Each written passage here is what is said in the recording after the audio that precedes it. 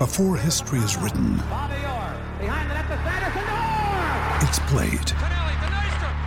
Before it's frozen in time, it's fought one shift at a time. Before it's etched in silver, it's carved in ice. What happens next will last forever. The Stanley Cup Final on ABC and ESPN Plus begins Saturday.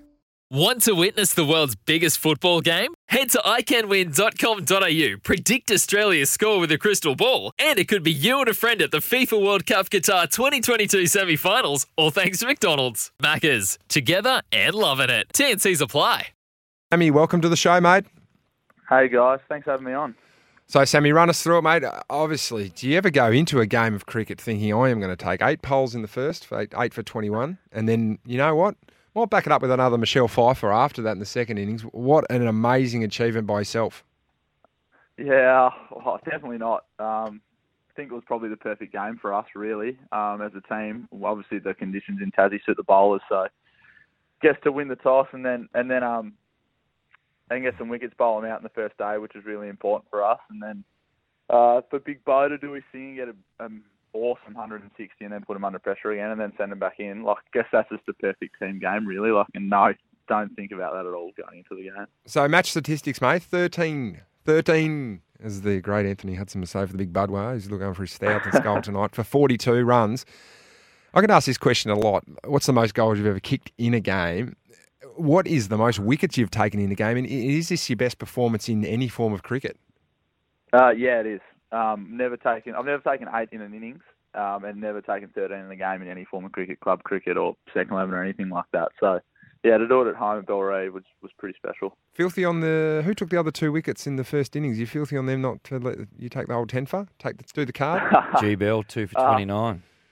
Yeah, gave Bell 2 for 29. Yeah, a little bit filthy, but get on him. Not at all. Let's tell me about the morning of the game, Rainey. Were you feeling like you're going to be on a heater here? I mean, we knew that the wicket always looks very green, which doesn't always mean it's going to be a minefield, but it generally does mean there's a little bit of seam and swing as a left-arm outswing bowler like yourself. Did you take us back to 9 o'clock before day one? Yeah, rocking up to the ground actually didn't feel that great, surprisingly. Knew, obviously, the pitch was actually off. The pitch played pretty well, we thought. It was nice conditions to swing across the whole 2 days, but obviously all the bowlers and the batters were looking at Bo when the toss of the coin went up, and we're pretty happy to bowl. I actually had a stinking bowling warm-up. I don't know what happened. Took me ages to bowl some extra balls, kind of feel good. But, yeah, I started to feel a bit better probably by the middle of my first spell. So I think I was talking to Sids about it after day one. Sometimes those days when you're actually feeling pretty ordinary are when you actually play your best, because you feel like you've probably got to concentrate more if you warm up before. So, yeah. I'm glad you mentioned Peter Siddle there. What's the impact in your career been having Peter Siddle come down and be a part of that Tasmanian cricket culture? Surely you couldn't have a better role model in the way of seam bowling. Yeah, exactly right. I think it's just amazing to see the way he still goes about it at 37, and the hunger and how much he still wants to perform at that age. And obviously he knows so much about the game, and he's been there and done everything. It's just such a really good thing for our young fast bowlers and even guys that have been around, to learn off him, and just little things like seam position and how to set batters up and change your angles and come around the wicket and what ball to bowl when. I think he's been massive for our group, so it's been awesome. And obviously, hopefully he's still around for a couple more years for us if he can keep going. It clearly wasn't that big a minefield, Jack, of course. I bowled out for 104 in the first innings, 87 in the second. In between, the Tigers Big made Bowie. 402. And tell us about that last 50 or 60 from Bo Webster, 166 not out. Good mate of yours, 172 deliveries, 21 fours, 6 sixes. That was some power hitting towards the end, Sam. Yeah, it was. Bo's been really good at that for the last couple of years. He's kind of nestled into that number 7 role, and being a change, obviously he's now bowling pace as well, that all-rounder.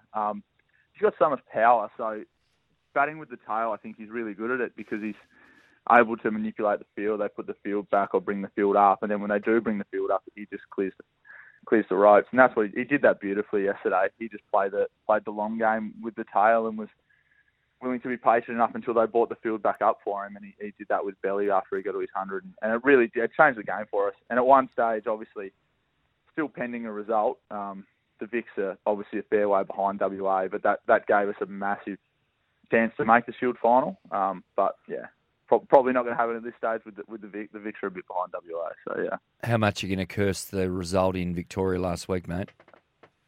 Yeah, massively. I think it was pretty bittersweet last night in the rooms. We were talking about how well we've played this game, but it was really disappointing. 2 wickets away from hosting a Shield final as well, so we've missed out. But if we won last week, we were going to host the final, home final. Obviously, you can play in your own conditions. So I think everyone was pretty disappointed, like happy but disappointed last night.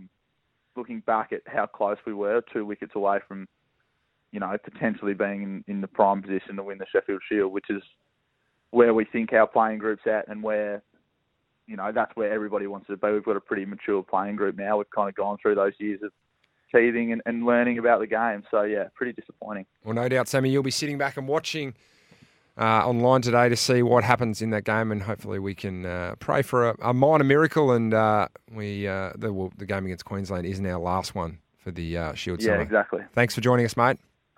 Thanks for having me, guys. Good on you, Sammy.